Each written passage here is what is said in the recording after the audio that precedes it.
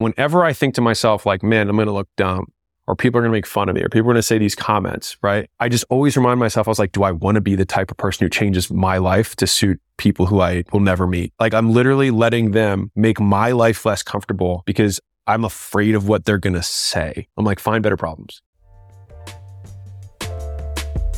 Welcome to The Game, where we talk about how to sell more stuff to more people in more ways and build businesses worth owning. I'm trying to build $1 billion thing with acquisition.com. I always wished Bezos, Musk, and Buffett had documented their journey, so I'm doing it for the rest of us. Please share and enjoy. I'm about to show you a bunch of life hacks that will make you happier, healthier, wealthier, or none of those things. Number one is you're like, man, Alex, how are you just so incredibly male model looking with this porcelain skin that's just untouched by the sun? The answer is, I always growing up knew that like putting sunscreen on your face is a good thing. It's like one thing that like all dermatologists say. It's like you protect yourself from the sun. And I've actually tried for like a decade to get myself to do this. And so I tried a bunch of times to try and figure out how to get this stuff on my face. And I actually could never stick with it. Like I know how to actually put it on my face, but I never got to stick with it. And the first thing is I wouldn't start doing it. So I fixed that by using a concept I call watering holes, which is there's a few places around my house that I congregate all the time. So it's like there's a seat I eat in, there's a seat I chill in usually, and there's my office. And then I've got my bedside table. So there's the only few places that I actually spend time in. It's like you might have a massive house or a tiny house. It doesn't really matter. You only tend to sit in a few places throughout the day. And so what I do is I use those watering holes as where I put stuff so that I get constant cues to remember to do that stuff when I sit down. So it's like if I'm having coffee and I always sit in the same seat and I want to do it in the morning, then I put it next to my coffee maker, or I put it in the seat that I sit in while drinking my coffee. And so I saw problem one is that I started doing it. But what happened is I started getting punished for doing it. And what I mean by that is I hate having oil on my hands. Like I just don't like it. And so I stopped doing it. And so the other day I was looking at chapstick and it had SPF on it. And I was like, no way. And so I took it and I put SPF on my face and it actually stuck longer than the sunscreen did. And I didn't get anything on my hands. And it was way more like targeted. I could like just put it on areas or whatever. And I tend to have dry skin and I stopped flaking all over people.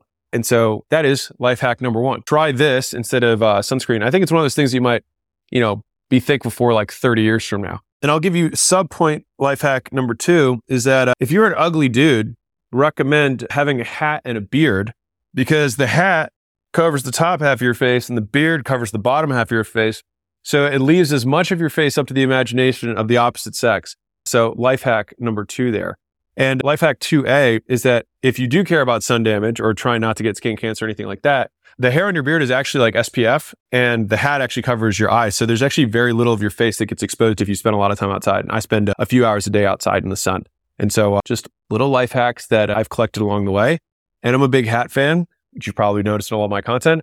It's like I've got my instant nap creator whenever I need it. If I'm lifting, I can go into lifting mode and I can go back because usually I put my head, closer to something so the bill doesn't get in the way. Or if I'm doing shoulders or lat pull downs or whatever. And yeah, it works. Life hack number three, stop spending so much money. And I'll show you 2 hacks on how I think through it to get myself to actually stick with it. So right now, let's say people have talked about like, if you dollar cost average into the S&P, it'll be worth a lot of money in the future. So let's say we put $1,000 in and we put $100 a month towards investing in the S&P 500, which isn't even my favorite thing in the world to invest in. But even if we just did a normal investment, right? And let's say we do this for, 33? So let's do it for 50 years for fun. So let's say this gets the stock market and we're going to compound this annually. All right. So that $1,000 with $100 a month becomes $1.5 million in 50 years, compounded at 10%. And so here's how I harness this to actually spend less money. So what I look at is, okay, this $100 or this $1,000 is this much money in the future. And you can type it in. It doesn't really matter what it is. But the point is that like for me, you can just do a basic back of napkin and say, it's going to be 100 times bigger. So if I spend $100 on a shirt, then that $100 is 10 grand of what my future self would use with the money. And basically what it does is it increases the local cost of making a short-term decision such that you're like, you know what? If it was just 100, I might have bought it. But if it was 10,000, I won't. And so that's like hack number one for getting myself to spend less money. The other hack for spending less money is thinking about how much it costs me to get the money. And so, for example, if I, let's say you make $100,000 a year. If you have $100,000 a year, it means you make $50 an hour. So 2,000 hours, So 100,000 divided by 2,000 hours is $50. All right. And so that means that this was 2 hours of work. And so I then imagine myself, if someone said, hey, I want you to work for 2 hours, I'm going to give you this shirt. I might be like, I'd rather not. But when you make the purchase, you do make that decision. And I made a short about this, and I had a few silly pants be like, this guy's trying to tell you to trade your time for money. Geniuses. You make money during time.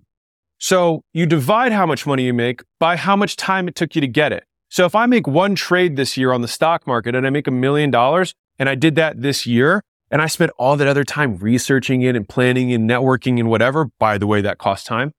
And then I still have all the time that I work divided by the amount of money that I make. So no matter what you do, or no matter who you subscribe to, you make money per unit of time, period. It doesn't mean you have to monetize that way, but you still earn income over time period. End of story.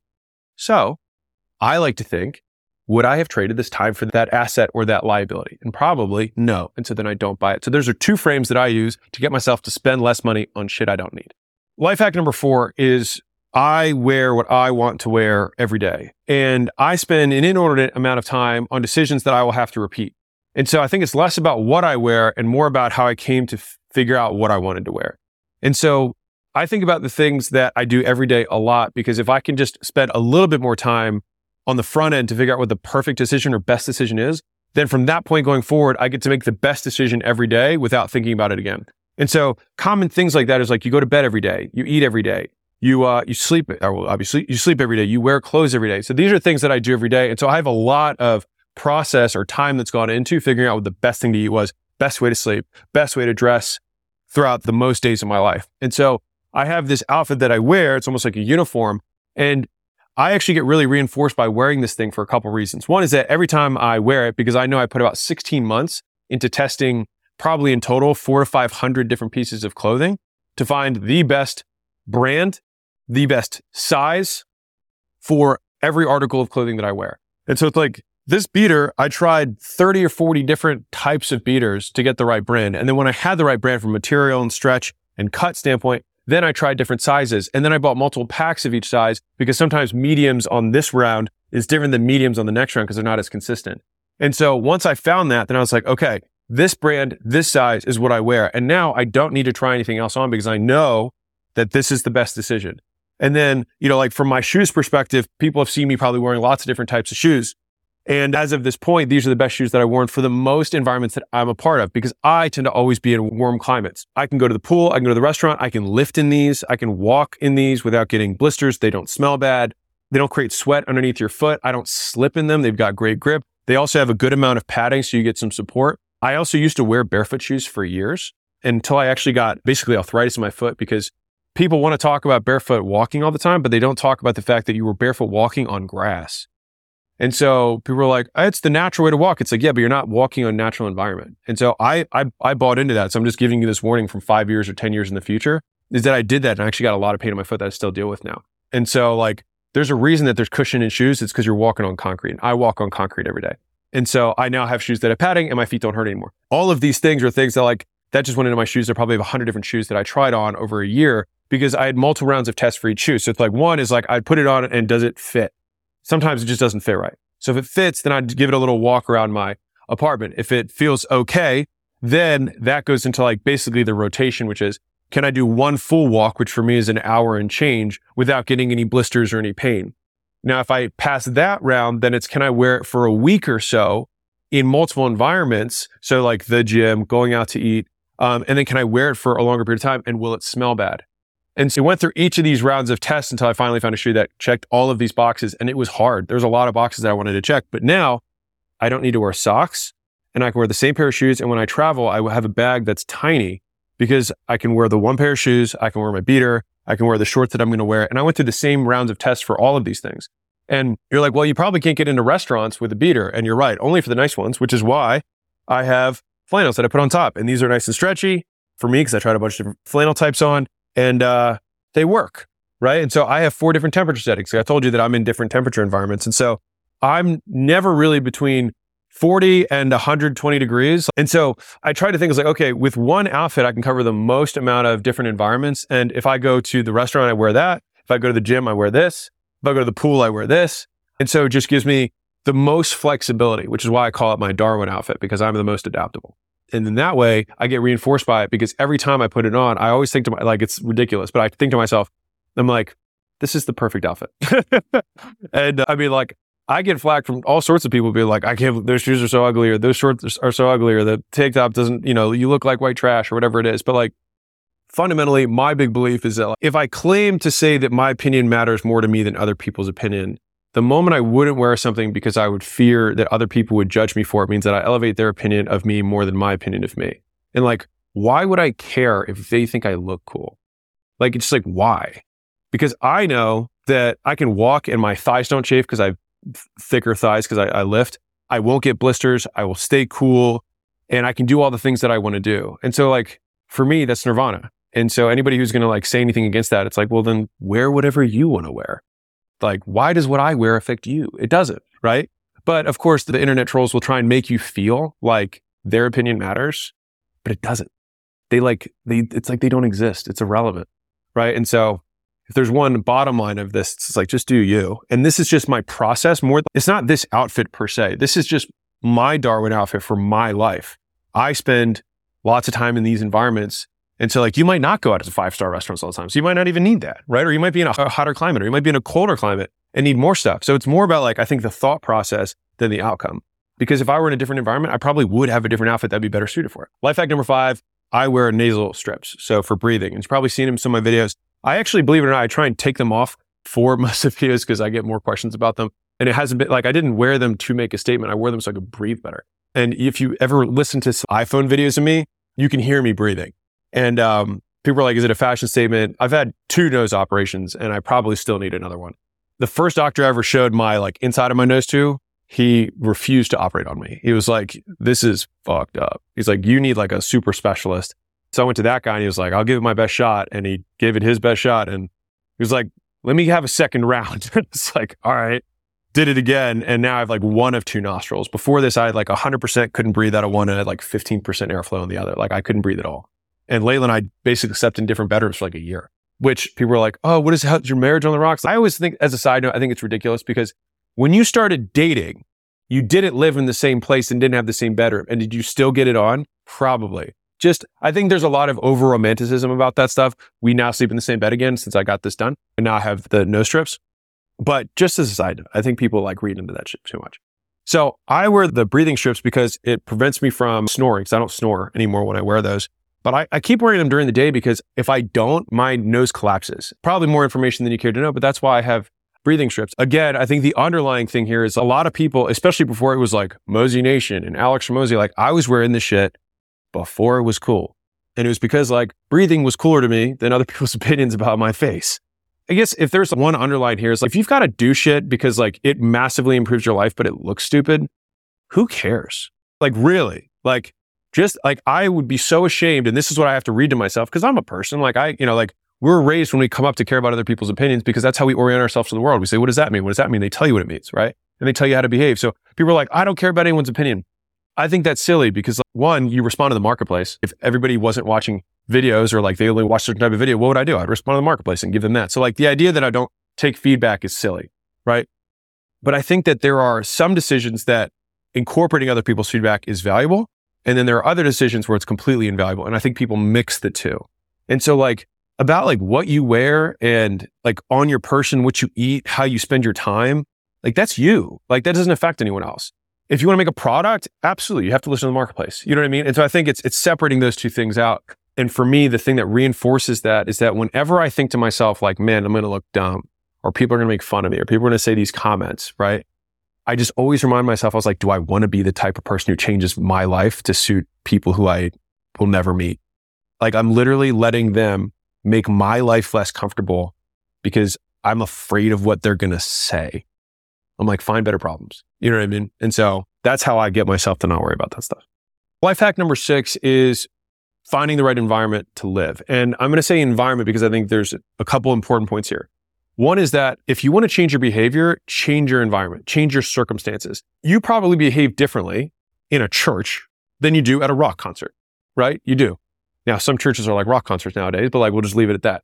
point being is that you behave differently in different circumstances. And a lot of people will try and say something to the extent of, well, that's because you're not secure in your identity. And I think that's complete BS. Like, I hang out differently with my friends than my grandma, right? It's just different. And so if you want to change your behavior, then the fastest and easiest way to do that is to change your environment. So I'm gonna give you a quick story, then I'll give you the life hacks. So in Vietnam, I think it was like 20% of soldiers tried heroin. A massive percentage of people tried heroin. And the US government thought they were going to have this pandemic or, I don't know, epidemic of heroin addicted soldiers when they got back. But that's not what happened. And you might be like, why? And before I give you the answer to that, when people get on heroin in the US and then they go to a rehab center, they have a 90% relapse rate, meaning they go to a clinic, they rehab, and then 9 out of 10 of them relapse back into taking heroin. So what's the difference? The guys who came back didn't go through a rehab program, and the people who go through rehab programs don't succeed. Like, why is that? It's because the environment changed. So if you are a heroin addict in this environment and then you change your environment to a rehab center, then all of a sudden you're not a heroin addict in that environment. You don't have the cues, you don't have the access, you don't have the resources, et cetera. And then you go back into the place that you have the same access, the same resources, et cetera, then it cues the same behaviors. Now, or rather it rewards the same behaviors that you were doing before, which is why you did it to start with. Now, the soldiers had environments, but they were one-time environments. And when they came back to the US, they lost all of those cues and all those rewards associated with why they were doing heroin to begin with. And so because they changed their environment, they changed their behavior. And so if you want to change your behavior, it is the easiest way to make massive changes in your life. That's the overarching scheme. Now let's talk tactics. So one is you don't have to change cities to change your environment. Like literally just moving 30 minutes across town can be one of the biggest things that you do in your life. Number one. Number two, just moving out from your parents' place can be huge. And I honestly think not just moving out from their place, but like, I think just moving out of driving distance. Like if you can just get like, if you cross 40 minutes for the drive, it's enough that they don't pop in anymore. If you're 15 minutes away, that's on the way to work, on the way back. Oh, I was just in the neighborhood. Just get it. Like you need to flee the nest for a little bit, get some space. So number one is you don't have to leave the city you're in order to get some space and move out on your own. Number two, the living expense you have, especially if you're starting out, I think is one of the biggest overheads that's no value add, especially if you're leasing and not buying, which many, like I'm not even getting into the difference right now. And so minimizing how much it costs you to live is one of the best ways to minimize risk so that you can go on the offensive in other aspects. And the offensive isn't like, people always think it's like, oh, I'm going to go invest in this thing. It's like, no, just invest in you, which is like, if you have an extra $1,000 a month, an extra $2,000 a month, because you're not spending $1,000, $1,500, $2,000 a month on living, but you split a place 6 ways and you're living on $200 to $500 a month in rent because you're splitting it and you're willing to be uncomfortable a little bit, then you can take that extra money, buy skills, buy courses, go to seminars, read books, whatever, so that you can then get yourself in a situation where you can earn more. Now, I think a lot of people over-index on taxes, all right? And so I think there's kind of 2 levels of this. Level 1 is you can go to a tax-free state if you're in the US. If you're abroad, then, well, honestly, if you're anywhere besides the US, you can leave the country and live tax-free. So like, amazing for you. But for all Americans, so like the US is the only country, to my knowledge, that does this, but you are a global citizen. Meaning if I go to Dubai, people are like, I get questions like, Alex, why don't you move to Dubai? Because I would still get taxed the exact same rate I get taxed as American because I'm an American. Now, if you live in the United Kingdom and you move to Dubai, you pay Dubai taxes. So you only pay whatever the Dubai tax rate is. I think it's 0. And so the only way to get 0 taxes as an American is you give up you relinquish your citizenship. You say, I'm no longer an American, I'm a citizen of a different country. And that's a big ask. And then I wonder to myself, the amount of people who leave countries and are willing to give up 40% of their income in order to live here is a lot. And so a lot of people complain about America, but I still think it's the best one we've got. And so I lean towards not doing that. And so within the micro of America, I don't see a big difference between tax-free states and non-tax-free states in terms of my livability. And so if there's minimal cost difference, but you've got, California at 13 to 20, depending on what it is, because like capital gains is 20 in California and 13.7, I think, on income tax there versus somewhere else, like I don't have a massive difference. So I'm willing to go somewhere where I have lower taxes in the micro. But the difference between a third world country and here, big enough for me to say I'd rather be in America. Now, the big obsession about taxes, in my opinion, is because most people don't understand how wealth is created. And wealth isn't created through income, it's created through asset appreciation. And so what that means is it's not based on what you get paid, it's based on how much the stuff you own is worth. And appreciation in general is tax-free. So when you see all these billionaires on Forbes, it's not because they have $1 billion in their bank account, it's because they own something that's worth $1 billion. And if next year it's worth $1.1 billion, They didn't get any taxes on that $100 million of appreciation, but they can't take loans against that appreciation. So they can have access to the money without having to get taxed on it. And if you're like, man, that's unfair, consider the alternative. What are they going to do? Get taxed on money they never made? It's just learning to play the game, right? And so I didn't understand this, which is why I used to be really obsessed with trying to minimize taxes. And I spent a disproportionate amount of time trying to optimize for it. And I'll give you the most extreme example. An acquaintance of mine set up his shop in Puerto Rico and he lived in Florida. And so he could make a pretty easy trip back and forth, and he did it every weekend. And so he did his weekdays in Puerto Rico and he did weekends in Florida, which I get that because then he's spending more than 51%. He doesn't have to think about it. But I remember asking him, I said, so do you think if you didn't have to go on 104 flights a year, that you could take all of that time and just live in the place that you want to live and make the 30% more? And he was like, fuck.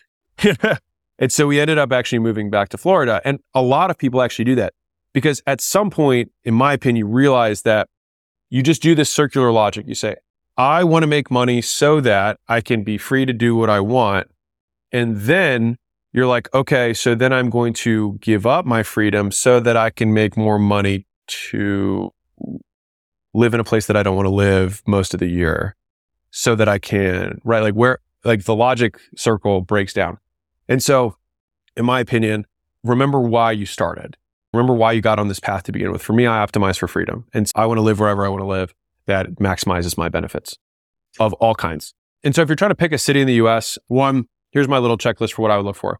One is I want to go in a city that has the most of the industry I want to be in. So that means that there is no right city. There's a right city for you, for the career path or the season that you're in. And so like, if I want to get into film, I might go to LA, even though it's tax shitty, right? Or if I want to get into tech, I might move to Silicon Valley or Austin, right? Or there's Denver's actually becoming like a hotbed of software and tech stuff. And so like, I would look at the different hotbeds and that would be like level one. Level two is, do I know anyone who's there? Because it's funny because if you hear somebody say, oh, I went to Cincinnati sucks. There's no way that you actually experienced Cincinnati. Someone went there for 3 days and they went to eat at 4 restaurants and they saw maybe like 10 people. And then they made a judgment on the entire city based on that micro experience. And that's why I said earlier, if you just go from where you live to like 30 minutes away, it can feel like an entirely different thing, which is why people do staycations. It's just a change of environment. But like, it's just as much of a change in environment to do that as to fly somewhere and then get somewhere that you don't know people. Side note. So number one, is it in the industry that I want? Number two is, do I know people that like I might like or have some things in common with? Number three is, if there's some tax advantage between two places, I would probably go towards the tax advantage one. Number four is, I want in the micro, wherever I live, to be walking distance from a lot of the stuff that I use. And I know for me, having a sick gym is actually one of the few things that I like really care about. Like it improves my subjective well-being. Like I have a better mood more if I have a good gym, like in walking distance. And so what else do I like in walking distance? It's like, I like good places to eat in walking distance. I like fast casual stuff. I also like nice stuff. So both of those things I like to have in walking distance. And I like having places that I can walk in general. And I prefer walkable living areas to not like drivable areas where you have to drive everywhere. And again, I'm sharing my preferences, but you might be like, I like suburban life, which is fine. Do that. The fifth one is, I think about access from whatever city I'm in. And if I have the choice between an A market and a C market, there are advantages to both of those. The C market, you can buy more real estate for less money. You can get more space. The disadvantages are it's harder to find talent, harder to get people to move there if you're a business owner, and it's harder to fly in and out of. It's literally more secluded. In an A market, you can get more people to move there. You have access to better talent. And the bigger the A market, the more ways you can directly fly in and out of. And that sounds like a small thing, but I guess the higher up you go in business, the more you travel. And so for me, having direct flights to as many places as possible is actually like a huge life hack. Hey guys, real quick, if you're new to the podcast, I have a book on Amazon. It's called $100 Million Offers at over 8,000 5-star reviews. It has almost a perfect score. You can get it for 99 cents on Kindle. The reason I bring it up is that I put over 1,000 hours into writing that book, and it's my biggest gift to our community. So it's my very shameless way of trying to get you to like me more and ultimately make more dollars so that later on in your business career, I can potentially partner with you. So that's my give. Go check it out, Amazon, and back to the show. And so the last piece is, if you're a place where it's a common destination for most people, like the reason that I spend a lot of time in Vegas is because most people fly into Vegas every year or two for something. They fly in for a bachelor party, bachelorette party, for a conference, for big fights, for comedy shows, for like whatever. There's a lot of things that are going on. And so I actually have built-in networking that happens for me. And so people know that I spend 51% of my time here. And so I'll get hit up by people who be like, yo, I'm in town. Let's grab lunch. Let's grab drinks. Let's grab dinner. And the beauty of that is that they're here for something else.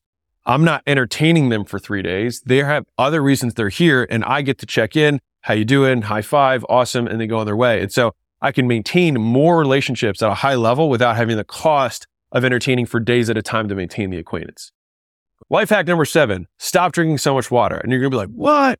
Let me explain. So number 1, I think there's this massive obsession about water, and I can't wait to see the troll comments about this. But believe it or not, ancient humans didn't drink as much water as we do, and yet they still survived. And when I think about the pros and cons, I absolutely acknowledge that there are pros to being super hydrated. But for me, there's one massive con. And the massive con is that you have to get up to pee all the time in 2 different times. One is throughout the day, which I hate the interruption. Some people are fine with it, but I literally hate working and then having to get up to pee and then come back to work. Because like I did it. Like whatever you're about to talk about, like I did the gallon a day thing. Like I get it. I tried it and I did it for a while. And then I was like, this is so inconvenient. The other part of it is that you actually deplete your body of minerals at usually a faster rate than you put them back in. And so a lot of people who actually drink a lot of water end up getting more cramps, feeling shittier, having headaches. And I experienced all this stuff. Now, I then adjusted and then I started adding minerals to the water that I was drinking. And then I was like, what am I doing? I'm literally just adding shit so that I can drink more to then deplete myself to put the stuff back in that I'm depleting. And I'm like, what am I accomplishing here? And so the other part, the flip side of this coin of peeing more is that while I slept, I'd have to get up once, twice, 3 times a night. And so then I'm thinking to myself, all right, I'm depleting my body of nutrients that I have to add back in throughout the day. I'm interrupting my work throughout the day because I have to pee so much. And then I'm getting way worse quality sleep so that I can feel good about my influencer status as being a hydration pro expert. Nah. And so I actually went completely the other direction, and I only drink when I'm thirsty. And when I drink enough to not be thirsty, not enough to be full. And here's what's crazy, is that your body will adjust. So what happens is when you drink more water, you pee more because your body's like, hey, we got a lot of water. We got to pee this out. If you have less water, your body's like, I'm going to conserve water a little bit more. And so then you pee less and you stay pretty hydrated still. And what a lot of people don't know is that a lot of food has water in it. And so if you like eat fruit, like if you eat a pound of fruit, and I eat about a pound of fruit every day, that's a pound of water. Like 90% of that's water. And so like a lot of people think like you have to drink a gallon of water every day. You might be getting half of this from your food and actually drinking a gallon and a half of water or 2 gallons of water every day if you take into account all the other things that have water in it. And so I think the obsession about water for me, again, if you're like, dude, I love drinking water, then drink water. I don't care. I am sharing what worked for me. And maybe if you're somebody who pees a lot and it disrupts your day and it disrupts your sleep, then consider not drinking as much water. And I'm telling you, if I get a good night's sleep where I don't get up once, it is worth me not drinking water by a mile. And especially if you're over 30, it might be something you want to consider. Give it a shot for a week. And if you're like, I miss my water, then like it won't affect me. It doesn't affect me. Me saying this doesn't affect you either. Life hack number 8, and that's okay. This is more of an approach overall that I think has benefited me a lot in making content, approaching new opportunities, assessing risk, assessing failures, comparing myself to other people. A lot of times, I was saying this earlier today, but a lot of us have heard comparison is the thief of joy. And I actually think that's not true. Let me explain. Comparison is the ruler for measurement. It's how you can see where you are compared to something else. Like you have to be able to compare in order to see if there's a difference so that you can improve something. And so it would be like saying you should never get feedback. You absolutely need to get feedback to improve. And so the question is, how can I get feedback without feeling terrible about myself? And so it's not that comparison is the thief of joy. It's the judgment about your relative standing that is the thief of joy. And so if somebody runs faster than I do, then I should be able to look at what they're doing, agree that they're running faster than I am, see what they have in their form that I don't have, and see if I can learn from them to get better.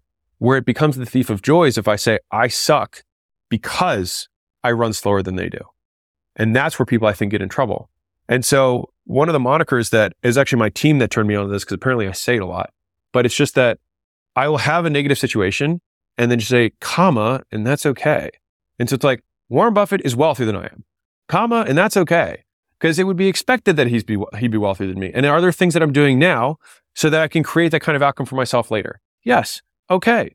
Then I'm doing fine. Right. And so a lot of times we have these negative things that happen. Like, we messed up this meals launch a few years ago. And the employee that I had at the time sent out the text for when the massive launch that I'd spent like half a year planning a day early. Sucked. Lost me probably $1 million. And I just thought to myself, like, immediately, I was like, comma, and that's okay. Why? Because it's already done. There's nothing else I can do about it. And so what am I going to get from this now? Well, I've got an amazing story that I've now told many times about this. And I actually now created an incredibly loyal employee because I asked her, I said, hey, what do you think we should do? She's like, well, you're going to fire me, right? And I was like, no, of course I'm not going to fire you. Why would I do that? And she's like, well, I just messed up. I was like, well, what's the likelihood you're going to mess up again and do that same mistake? And she was like, well, I'm never going to make that mistake again. I was like, well, then you're more valuable than you were before. Why would I fire you now? I was like, I just paid $1 million for you to learn this. I was like, now I'm completely confident you'll never mess up a text date. And she was like, never thought about it like that. I was like, right. Because you only fire someone because of the likelihood that they're going to repeat a mistake in the future, right? And so again, it was like, it gives me this space, like whenever something bad happens, it's like, comma, and that's okay. Space. Okay, that means that I can still compare without having to judge negatively about my relative standing. And so like, could that launch have gone better? Absolutely. Do I suck because the launch sucked? No. I learned.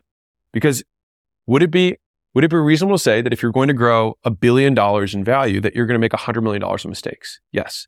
So then that's going to come from somewhere. And when I do make $1 million or a $30 million or $50 million mistake, then I have to learn from it. And that's just part of my journey. Because at the end of the day, I'm going to give it all back because I can't take the money with me. And I'm going to slide the chips back into the middle of the table and it's going to get recycled. The whole point of the game is to learn. And so how can I resent making mistakes when they're the only way, not the only way, but they are among the best ways that you learn? Life hack number 9, I hang from elevated surfaces in order to stretch my back and shoulders out.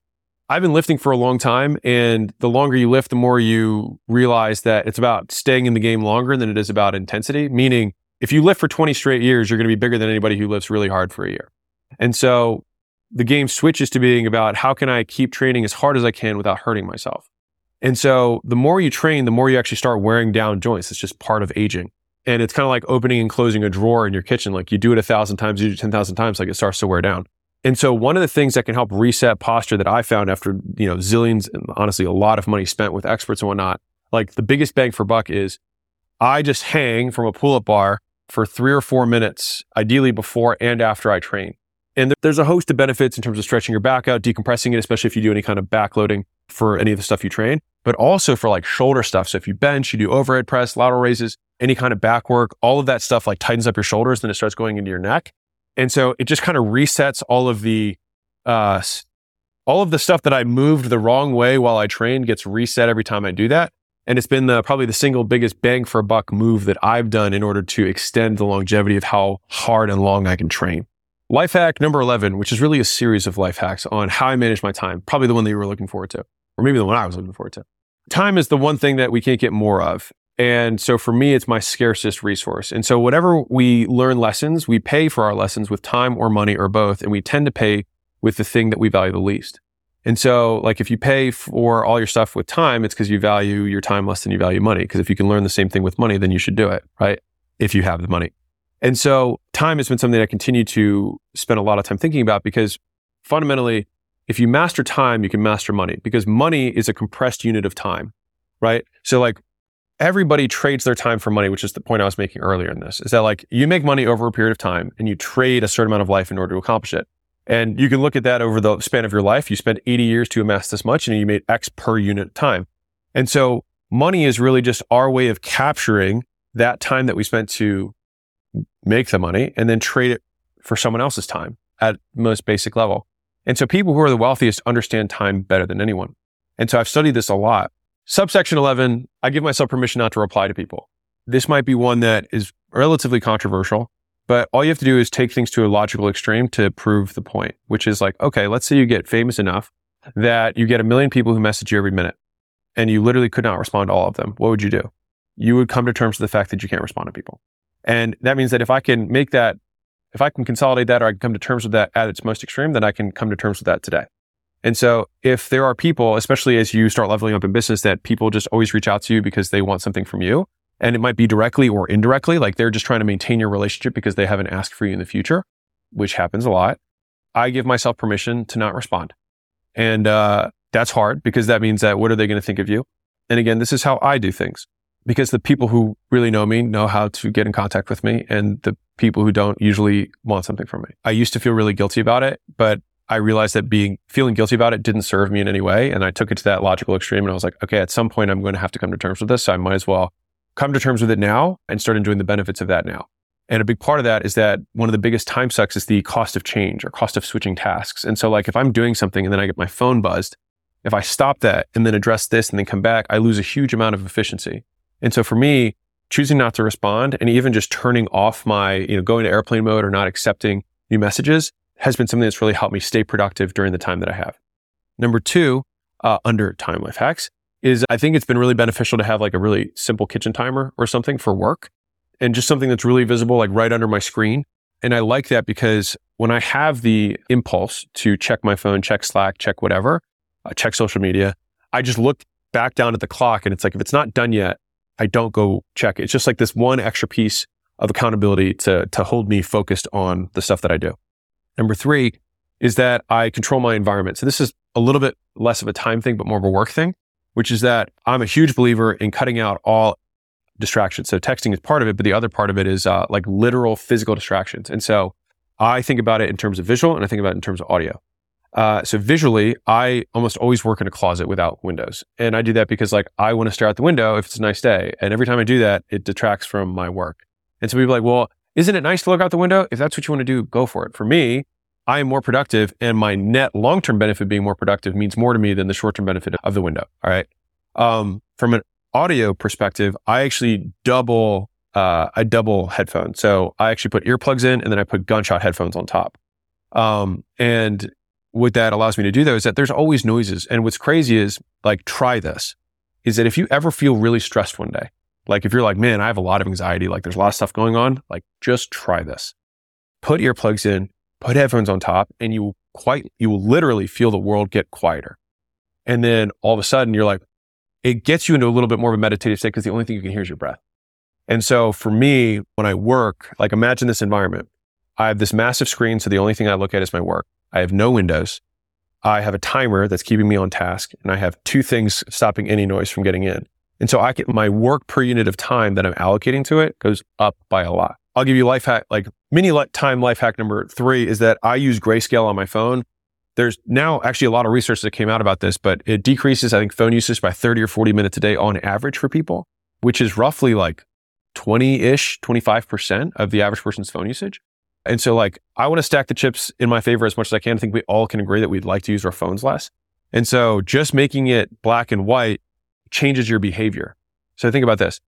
Colors change behavior. So if you see an apple that's red, it means eat. If you see an apple that's black, it means don't eat, right? If you see a light that's green, it means go. If you see a light that's red, it means stop, right? And so colors influence our behavior. They influence our mood. They influence what we do. And so if we want to change our behavior on the phone, then we can change what we're looking at. We change the colors. And so just going to grayscale affects how frequently you will check your phone. And I found myself not checking it nearly as much and staying on it for less time because it's less rewarding. Oh, okay. Life hack 11, subsection 4. I schedule my time back to front and I start my day early with no meetings with all my priorities. And I'll explain what that means right now. This is probably the biggest one that you can use. And like, if I think about the fewest things that I have done from a habit perspective that have given me the most gains in productivity, it's this. So like, this is the writer downer. It's that I start my day as early as I can and I waste as little time as possible between when I wake up and when I start working. Now, wasting as little time as possible can mean different things for different people. If you want to have 30 minutes with your wife in the morning, then is that wasting time? Fuck no, right? Probably the highest ROI time you have on your life, right? I'm about being deliberate with the time that you have in the morning more than saying that this is what you need to do. For me, I spend time with Layla in the morning. We have coffee together, and that's kind of where we set our intention for the day of what we're going to do, what she's going to do, et cetera. Then after that, I go right to work. And for years, for the last decade, I have tried to, as soon as I wasn't training sessions in the gym, I pushed as much as I could until the afternoon. And it wasn't because I didn't want to work in the morning. It's because I wanted to work more in the morning. And I knew that as soon as the afternoon would come for me in the gyms, I would start doing sales appointments and I'd meet with trainers and staff. Once I, leveled out of that to the turnaround business, I would do all the ads and do all the creative and check the metrics in the morning. And then the afternoons, I would touch base with the sales team, touch base with the managers, all that kind of stuff. Once we transitioned to gym launch, I would do all of my heavy creative work in the morning, and then I would do all my meetings in the afternoons. And that's what I did for the first decade. So that obviously worked. I now have one more wrinkle on top of that, which has made it even better and even stronger for me. I would wake up 4 or 5-ish in the morning and I would start working. Back then, I started working at 5 or 6. I think now I work I probably shifted my schedule about an hour later. And I think it's because we go out more, we're up a little bit later, which net has actually been beneficial for me. But I would work from 5 o'clock-ish in the morning until 1. And so I had 8 hours. I had a full work day before I would actually start working. And so I got to do all the stuff that I as an individual contributor could do. And then I could go into leader mode and do, okay, what do I need to be informed about? What do I need to be consulted for? What am I holding other people accountable for? And then what am I responsible for, right? And so that's the second half of my day. And it would start at 1. So my team always knew 1 o'clock is when he'll start his meetings. And so they would start booking them. So here's the hack, is that recently, and Layla suggested this. All right, so kudos to Layla. And she was like, hey, why don't we start booking Alex back to front? So meaning, instead of saying start booking him at 1 for his appointments, what would end up happening is, let's say there's a day I booked out from 1 until 3:30 or 4. Well, it's now I still have this gap in between then and dinner that's not large enough that I can really do a ton of stuff. And I'm probably not going to get back into deep work for 90 minutes, which you could. I just don't. And so we now say, okay, when is the end of the day for him? Which let's say Layla and I are going to go do our walk and then we'll go to dinner at, 6 or 7. I'm not saying that's when we do it, but I'm just saying if I were going to do that. I have my end of day cutoff. And then we say, okay, well, he has 3 meetings. And so they're all 30 minutes. And so that means that the first meeting is 4:30, next is 5, next is 5:30. And that means that from 5 a.m. until 4:30, I have nothing on my calendar. And so with that, I have all the time to go really deep on stuff like this, writing the book, dealing with a complex model that I need to build out for an investment or whatever. And that has now taken what was already a great strategy for me and just expanded even more, because now my total utilization per unit of time has gone up even more. Because now basically from the moment I wake up until the moment Layla and I both stop working, I am fully optimized for work. And so you might not be able to set up your schedule like that. I am sharing how I have scheduled myself, and you might be able to take pieces of it to apply it to your life. And then maybe in time, get to the point where you can have a little bit more control of your calendar, where people will cater themselves to your times. Hell yeah. The other thing I do is that I give myself permission to demand how I want to be communicated with. And what that means for me is I really dislike video and audio messages. And so, by the way, Hormozi Nation, please don't send me audio messages. I'll never listen to them. And the reason for that is because audio and video are convenient for the sender and inconvenient for the receiver. And so what happens is people click record and then they decide and figure out what they're trying to say while they're saying it. What I would like people to do, out of respect for my time, is that you think about what you're going to say ahead of time and then you send me the bullets. Because if I can, and this is, if you've ever seen me respond to anything that's video or audio, I just say, send bullets. And then usually you can take a 3-minute waste of time and put it into 3 things, or just wanted to invite you to my podcast. And then I'd be like, cool, I can do it, or I'm busy, or I can't do it, or whatever. And that allowed me to make quick decisions and not take 3 minutes to listen to somebody, not decide what they actually wanted to say.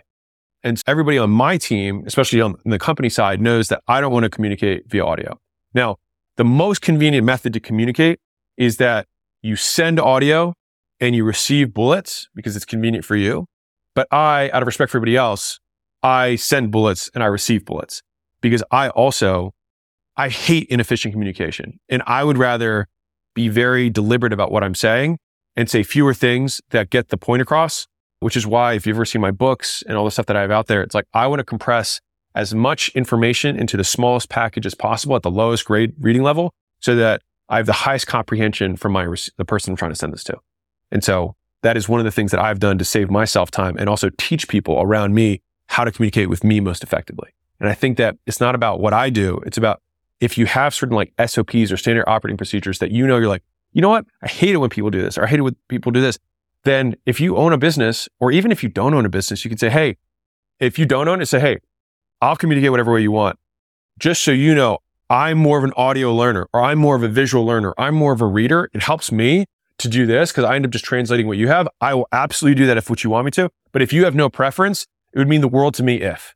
And that way you can train teammates, train even superiors to communicate with you in a way that you're most effective. And so it's like, this is just how I can help you more. Time management tip number 5, double dipping time. And what I mean by that is I think they call it net time, which is like no extra time. There's different ways of saying it. But basically where you can get multiple things done at the same time effectively. And so an easy example is like, I like doing meals with people that I work with because I have to eat anyways. And so if I can eat with them, then we get to like build rapport. I get to answer questions. I get to educate, talk more about the vision, understand what's going on in their departments while we both have to eat either way, right? Just like a very simple thing. So I think to myself, like, what are all the things that I have to do no matter what? And is there a way that I can do them with other people or do them in a way that I can leverage it to get more out of it? And so a different example would be like, okay, I can work out with my team. And that gives me 3 things. One is that like, I get my workout in. 2, I get to spend time with them. And number 3, I can capture to make content. And so like the more opportunities I have that I can double dip or triple dip on time, I just get no extra time. I get more for the time I put in, which means that it is leverage. Like I put the same input in and I get more output. Time management tip number 6 is how to create new habits. So there is so much more research that I could possibly handle in one little quick thing, but I'll just give you 2 little tips. One is making it as easy as possible to do. And so what that is for me is that I don't try and create new habits. I try and daisy chain it onto an existing habit. And so when I was teaching people to like start taking supplements, when I was selling Prestige Labs for our supplement company at the gyms, what I would do is I'd say, hey, I need you to take this in the morning. What do you do first thing you wake up? And some ladies would be like, I wash my face. Some people would be like, I drink coffee, whatever it was. I'd be like, okay, so what I want you to do is like, do you have like a face wash you put in the morning? They're like, yeah. I'm like, I want you to take your AM pills and put it right next to it. All right. And I'd take a piece of tape, I'd stick it on top and I'd write 2. Be like, you need to take 2 of these in the morning. And then I was like, okay, do you always drive the same car to the gym? And they might say yes. And I'd be like, okay, so what I want you to do is I want you to have your pre, your intra, and your post in the car. Leave it in the car. Why? Because you're always going to have it with you when you go to the gym. And so that way, like you won't forget it because it'll literally be with you. And they're like, oh, okay, cool, got it. And I was like, okay, what do you do at night? And it's like, well, I brush my teeth before I go to bed. It's like, okay, well then I want you to take 3 of these and put it right next to your toothpaste. Like right before you put the water on to wet your toothbrush, I was like, put a cup in, take the pills, swallow it, and then start brushing your teeth. So like, I want to daisy chain the new things onto the old things. And it's much easier to start new habits that way, but because you're not actually starting new habits, you're just continuing habits you already have. And when you do it that way, the habit itself hopefully should reward you over time. And then it becomes self-reinforcing. And so the tip number 2 is like, is there a way that I can create a reward for doing this? Right? So for me, I've always been a random teeth brusher. Like I brush them throughout the day or whenever I like remember it. And I was like, I really want to do this at the same time every day. And I'd struggled with it. I told you about the sunscreen thing earlier. And so I actually heard a comedian, Jim Jeffries, talk about how he pees and brushes his teeth at the same time at night. Right? And so I was like, you know what? I pee every night no matter what before I go to bed. And I was like, I'll just brush my teeth when I do that. And so I was like, I'm already going to the bathroom. And so all I did was just daisy chain in, brushing my teeth, and it was no extra time because I'm sitting there peeing anyways. And so I got to brush my teeth and pee at the same time. That may seem graphic, but whatever. I try and think, how long are the things that I take to do that I do no matter what? And how many other things can I tuck into those activities? And that has been one of the easier ways for me to change behaviors or add new behaviors in that I wasn't doing before.